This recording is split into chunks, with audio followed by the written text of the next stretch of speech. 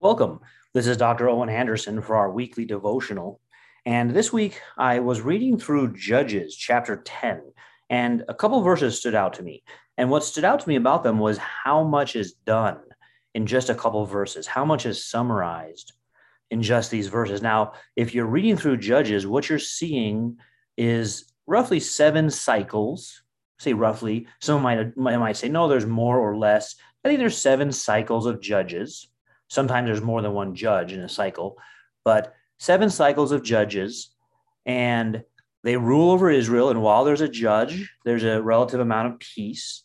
But after they pass away, the people tend to go their own direction. There's no king ruling them, so each one is doing what is right in his own eyes, and they're given over to their enemies. Now, there's a kind of natural consequence of not being united, and your enemies see that and can conquer you. There's also a natural consequence of what they were doing was they were going after the idols of their enemies. So their enemies might be doing worshiping some idol, say it's Baal, and they're successful in the eyes of the world, so to speak. But Israel says we should worship that same God and we would be successful also. So that's also a natural consequence. You're giving yourself to your enemies. But behind all of those, it's not purely natural consequences. There's the providential rule of God to discipline his people. They were told to go into the land, make it their own. And if they do have neighbors, they're supposed to be teaching their neighbors. This is something we really never saw Israel do. Although Israel is not being sent out into the whole world the way we are in the gospel, with the gospel and the Great Commission, they still had neighbors for all those centuries. And they could have still been a light to their neighbors. In fact, I think that's what the candelabra in the temple signifies, being a light. And they were very rarely a light. Almost their entire history is one of compromise and the consequences of that compromise. And then when the Pharisees, who are perhaps the most strict and they've learned that lesson and will never compromise again, they miss the meaning of the law in their legalism. So Judges is a story of that, of compromising, and specifically with Baal and Ashtoreth, a male and female deity who together have a child, the golden calf. And so they're worshiping these, as well as it says the gods of Syria, the gods of Sidon, the gods of Moab, the gods of Ammon, the gods of the Philistines. And they forsook the law. This is chapter 10, verse 9. They forsook the Lord and did not serve him. So in God's providential rule, they're given over to their own unbelief, to reveal that unbelief so they can be sanctified. It's the image used in scripture is one of purifying a metal, and it's put into the heat so that the dross is brought to the surface and then it's cleaned off, and it could go through that process 7 times. And it's purified through that process. So too here we see they're given over to their own sin that remains, and they turn away. And it says in verse 7, the anger of the Lord burns hot against them. But so what's interesting is, I think the anger of the Lord is a kind of loss of a temper. But that's to anthropomorphize God and think of him as we might do things. What we'll see, though, is that the anger of the Lord is disciplinary. God is disciplining his people, and I just use that image of dross and metal being brought out through heat. And so the way he does that is, it says in verse 8, from that year they harassed and oppressed the children of Israel for 18 years. All the children who are on the other side of the Jordan, in the land of the Amorites in Gilead. And moreover, the people of Ammon crossed over the Jordan to fight against Judah, also against Benjamin and against the house of Ephraim, so that Israel was severely distressed. So look at the process here. They've compromised and done evil by going after other gods. The Lord is angry, and they're not serving the Lord. They don't love God. They love other things much more than God. The Lord is angry, and in his anger, he hands them over to these other peoples, and they're disciplined.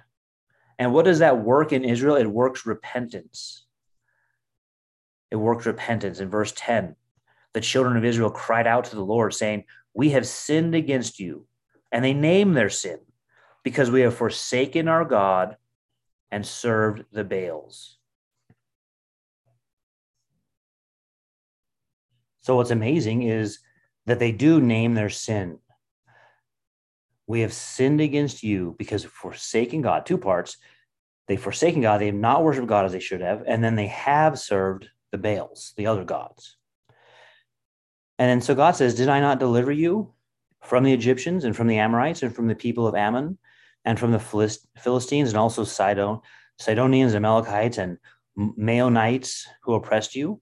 So all these gods they're going after, aren't these the peoples I delivered you from, God says? And you cry out to me and I delivered you from their hand. Now, this is not just God, so to speak, giving a guilt trip. This is God recounting his mighty works, which is that by which we know God. They should have known God through these things, and they didn't.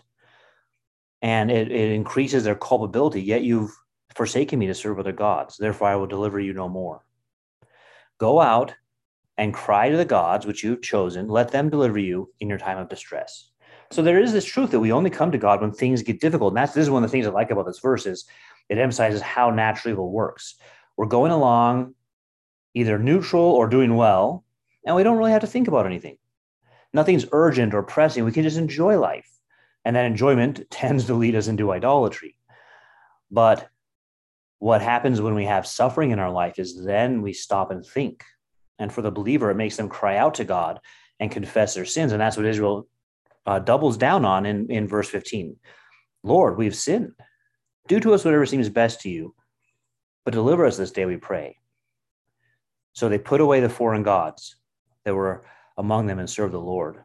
And his soul could no longer endure the misery of Israel. So a couple things then, as this wraps up here. We have sinned. They commit themselves to the hands of God and pray for deliverance. And then it's not just saying we've sinned. They actively get rid of these foreign gods from among them. They get rid of those and turn to serve the Lord. Due to us. Now, his soul could no longer endure with Israel. It's a kind of argument they gave to God. Look, we're now serving you. We're pursuing you. We're seeking you. We're putting away our other gods, but we're in your hands. And so that addresses the disciplinary work of God in their life. And in that context, you see his response as a father. We pray our Father in heaven, his response to the children that he's redeemed is to protect them and help them to prosper because they've addressed their sin, they've confessed their sin. So much was contained here just between verses 10 and 15 or up to 6 and 15. I thought that's amazing. That really gives a whole pattern of how God works and how we should see repentance in our own life when sin has been exposed and brought out. So thank you for joining me for our weekly devotion.